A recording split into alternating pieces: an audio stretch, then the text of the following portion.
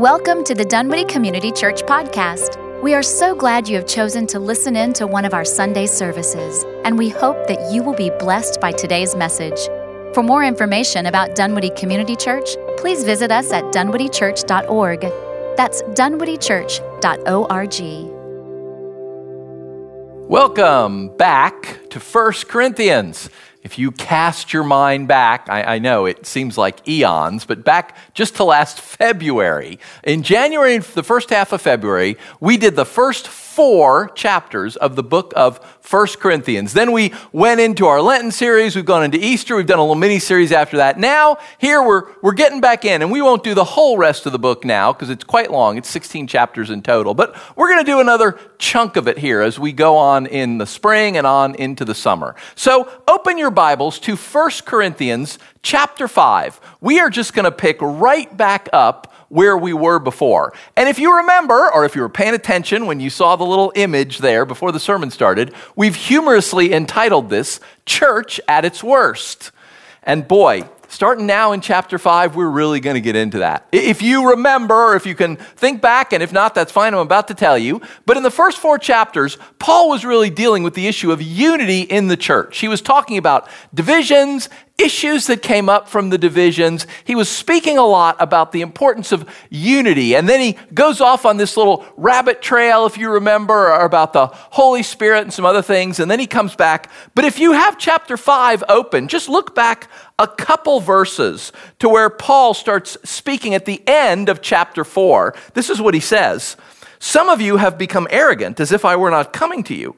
But I will come to you very soon if the Lord is willing, and then I will find out not only how these arrogant people are talking, but what power they have. For the kingdom of God is not a matter of talk, but of power.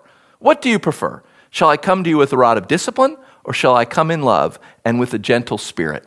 You can hear the tone from the appeals to unity has sort of shifted, and Paul has become more serious. And now, in the next couple chapters, we're going to deal with some very, very serious issues going on in this church. So again, public service announcements. You've heard it before. I just want to say it one last time. Parents, if you're watching with this with your kids, you need to have previewed it, because the issues that are dealt with in chapter 5 are adult issues, and we'll talk about them because they're in there. We won't be gratuitous at all, but they are there. So make sure that this is okay for your kids to watch. So assuming you've done that, read along with me, 1 Corinthians chapter 5. It is actually reported that there is sexual immorality among you, and of a kind that even the pagans do not tolerate. A man is sleeping with his father's wife, and you are proud.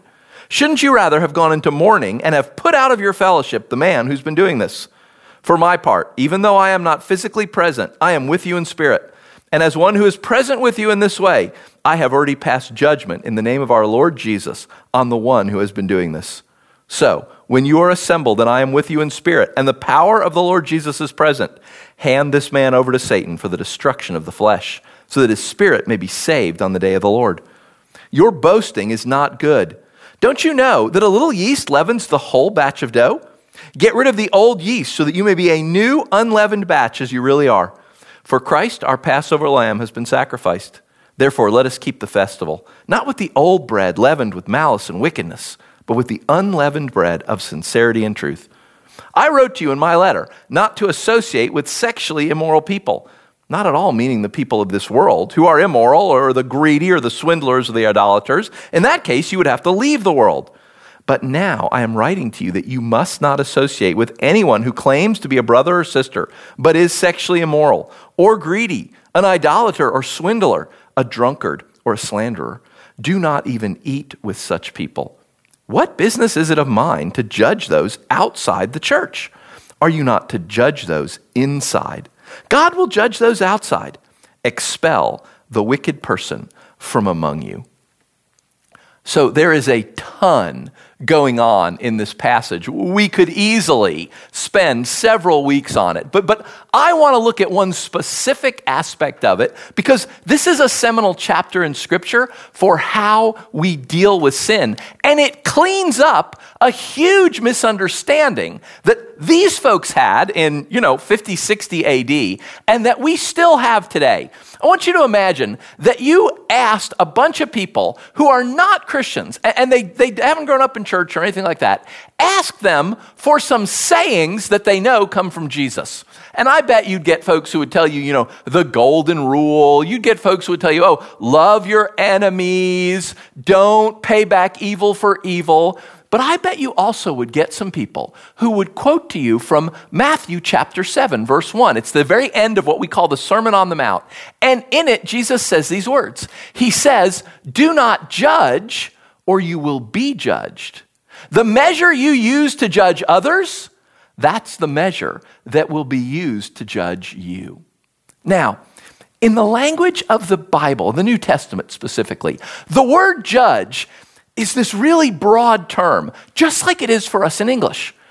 Judge in English can be this really weak word that simply means, I made a decision on something. Like I could say, I judged that mountain to be at least 3,000 feet, but it turns out it's only 2,000. Right? I was wrong about some decision. I had some idea, and I was or I wasn't correct. Judge can be all the way over on that end, and it can be all the way on the other end of this really stern word, like a judgment. It's a legal term. It speaks of condemnation. It speaks of action being taken against you, to be judged. When you read the word judged in the Bible, it almost always is way over on this side. The idea of condemning, the idea of punishing, of taking action. Because think about it. If Jesus says to us, "Do not judge," or "you will be judged," can he possibly mean never say anything is right or wrong?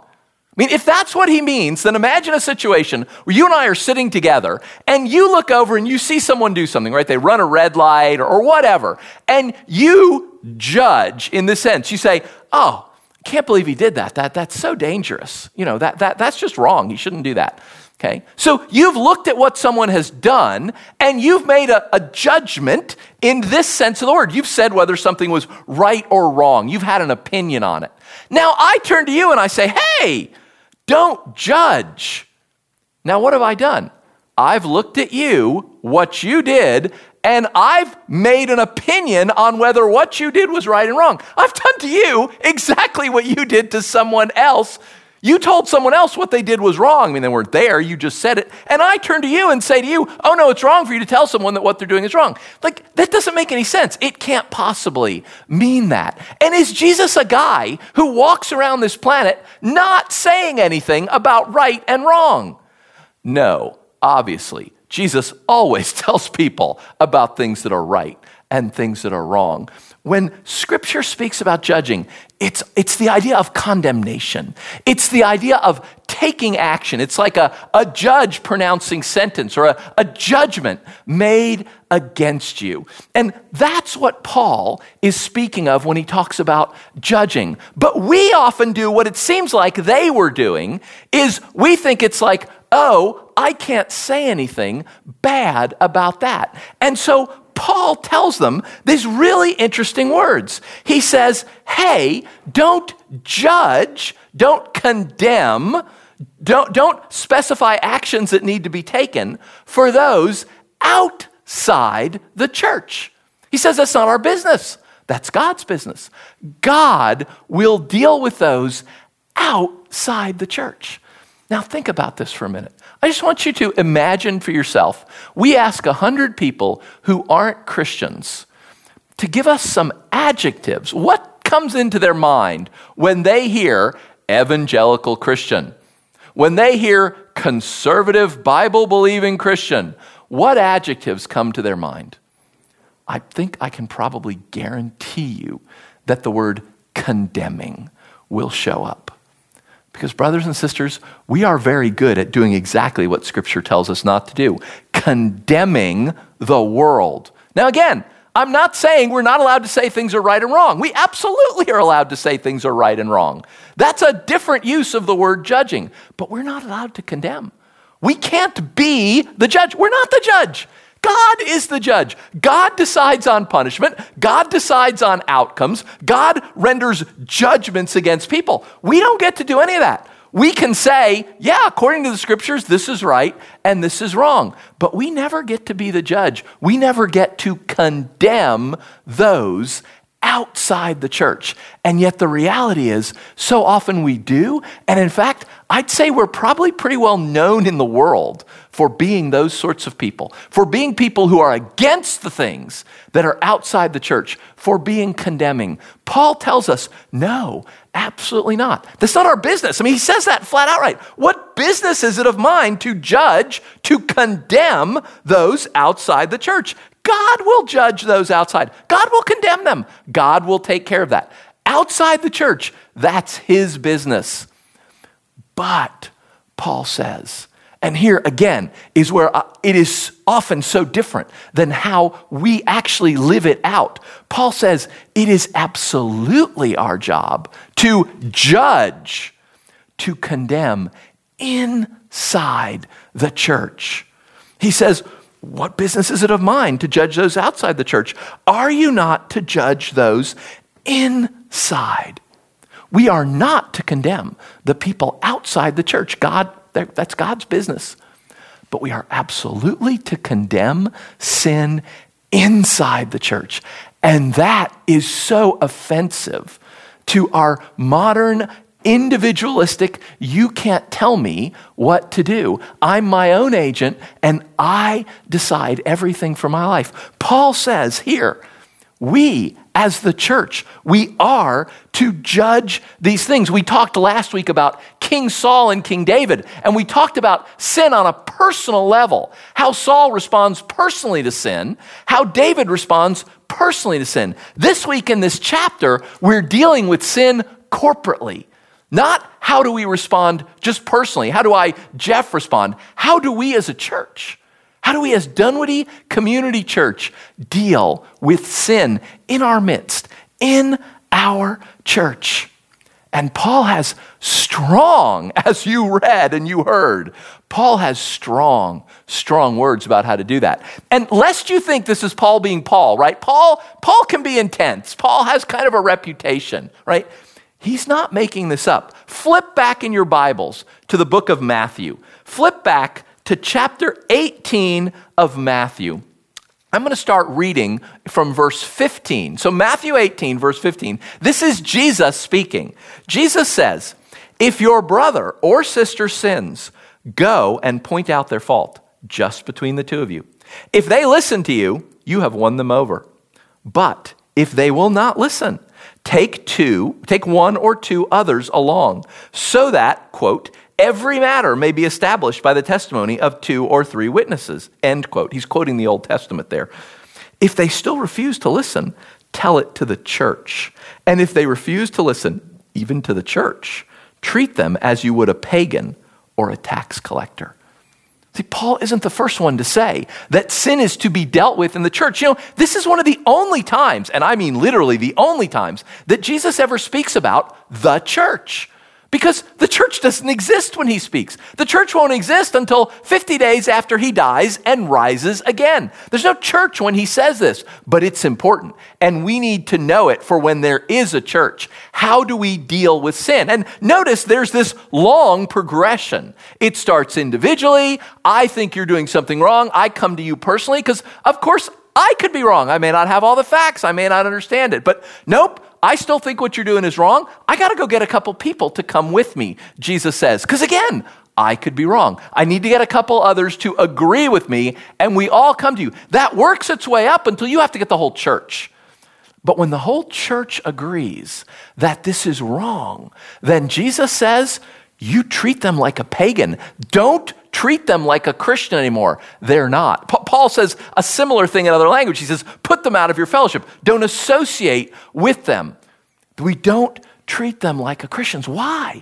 Why is it so important that the only thing Jesus will say about the church, because again, it doesn't exist when he's speaking. The only thing he thinks is so important that he's going to talk about the future when there is a church. This case where Paul is going to bring this up, and these are not the only places. Paul will talk about this again to Timothy in his personal letter to Timothy with how to be a pastor. He will talk about this same thing, putting people out of fellowship, what to do about people who are sinning. Why is this so important? Paul gives us two reasons. The first reason he says it's so important is for the sake of the person who is sinning. This guy, we're never given a name, and we don't know anything else about it. There's no other writings from the time that tell us about this situation. But this guy is committing incest. He is sleeping with the wife of his father. Now, those words are significant. It's not he's sleeping with his mother. He's not sleeping with his stepmother. Presumably his dad has died or they're divorced or something. But this is a close family member that he is having sex with. And when we translate verse 1, the translators have to do some gymnastics to turn it into an actual English sentence. It is actually reported that there is sexual immorality among you, and of a kind that even pagans do not tolerate. That's a good sentence. Literally, what Paul says isn't grammatically correct. Because remember, Paul is speaking this. He has someone writing it down. What is actually written down, literally, is, seriously? Sexual sin is reported among you. A kind, not even the pagans. A guy is sleeping with his father's wife. Like there aren't enough verbs in the sentence. It's like he's apoplectic because this is wrong. I mean, this isn't a case of like, I don't think you've done something right and I'm coming to you personally. Everyone knows this is wrong. It's wrong in the Old Testament Jewish law. It's wrong in Roman law. The Greco-Roman people, they know this is terrible. Like, you can't get married to someone who was once married and sleeping with your father. It's illegal. If they catch you, the penalty under Roman law is exile to an island to live out the rest of your days alone because what you've done is so heinous. This guy is committing incest. And so Paul says, hand him over to Satan for the destruction of his flesh. Now, we don't actually know exactly what that means. Again, we don't have other writings in other places that explain what this means. So there's sort of two camps on what it could mean. One camp takes it more metaphorically, that it's figurative language. It's the idea that, as a Christian, you're under God, you're in his kingdom. And so what we're supposed to do is effectively treat you like you're in Satan's kingdom, kind of like what Jesus says, treat them like a pagan. They're not in the church anymore. One side takes this metaphorically or figuratively, and so the destruction of his flesh then, the flesh is a metaphor for his sinful nature, and that's often the case. Paul often uses the word flesh or body to mean kind of like that old you, the you were, the stuff you used to do before you were a Christian. Maybe it's figurative language for treating this person like they're not a Christian. Like what he'll say later, don't associate with them, don't even eat with them. Other commentators take it much more seriously. They think it is much more literal, that it's some sort of removal of God's protection on someone. That, the demons are only allowed to mess with people as much as God says so. When in the book of Job, when Satan wants to do harm to Job, he needs God's permission. Maybe there's something actually going on in spiritual realms that Satan and his followers are allowed access to this guy much more than they could have when he was in the church. I don't know. I confess I'm not sure which of those it is, but what's important is why Paul says you do it. Hand him over to Satan for the destruction of his flesh. This is in verse 5. So that his spirit may be saved on the day of the Lord. The reason you do this is not punishment. You're not doing it to get back at someone. You're not doing it to harm someone because they've done harm to you. You're doing it so they'll be saved. Because I think if you ever get in this position, if you ever get in a case where you are doing something that everyone knows is wrong. It's not only wrong, it's illegal. It's shameful. It's disgusting and horrible in this culture. The Jews know it and the Romans know it. I mean, there's not a ton that the Jews and the Romans agree on, but this is one of them. This is so wrong. When you get to that point, there is serious questions about whether you are a Christian. Like if you are able to stare at sin like this and say, I'm not doing anything wrong, that's fine. I don't see what a problem is. When everyone around you, like Jesus says, right? Bring the whole church to this person if you need to convince them. When everyone knows this is wrong and you're like, nope, I'm doing everything right. There's serious questions as to whether you do in fact know Jesus. Because the essence of our faith is we ask for forgiveness. We know we're sinners. We need Jesus to save us. We don't do what's right. We know we can't do what's right. That's why Jesus needs to save us. But this guy doesn't sound like he thinks he needs saving from this, even though everyone in his world would know it's wrong.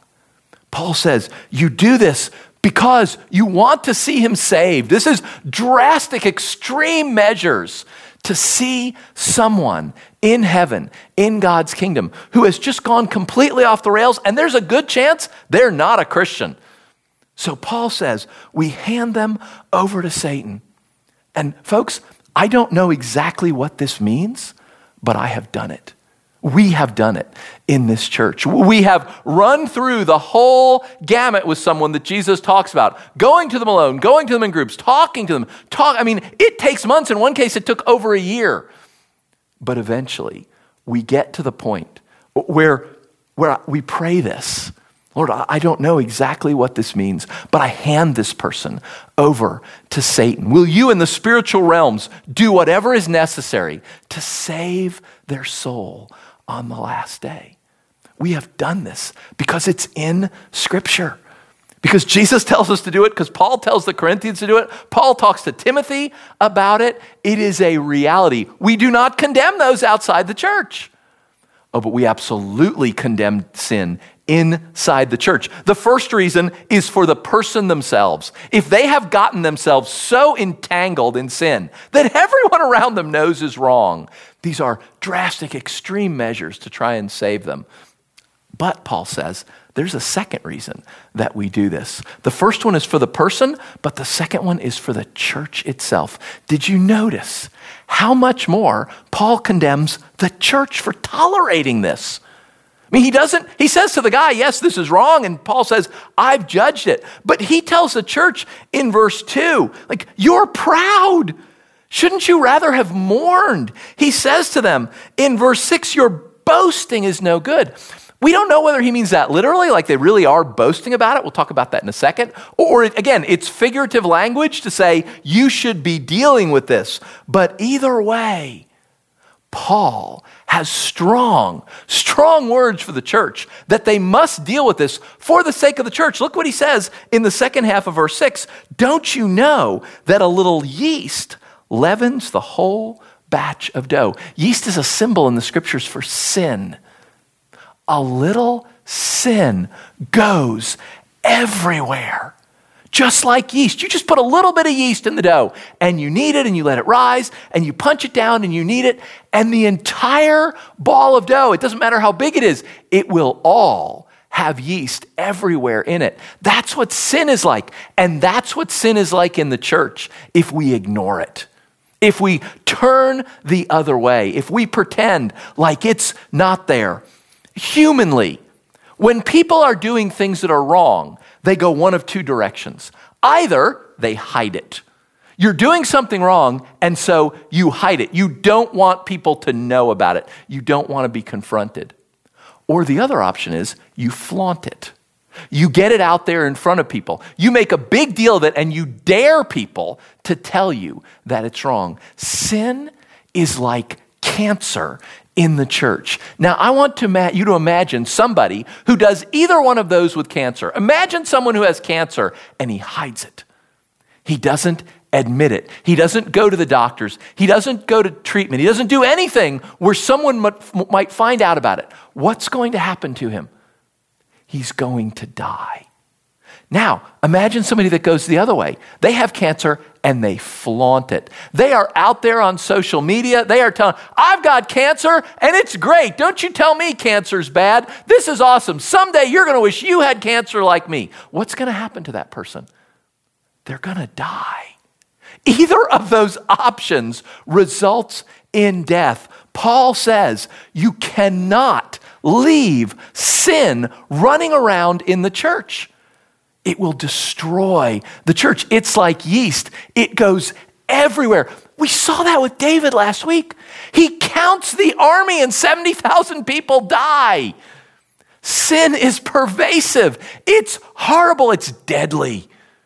And Paul says you got to get it out. You cannot leave it there.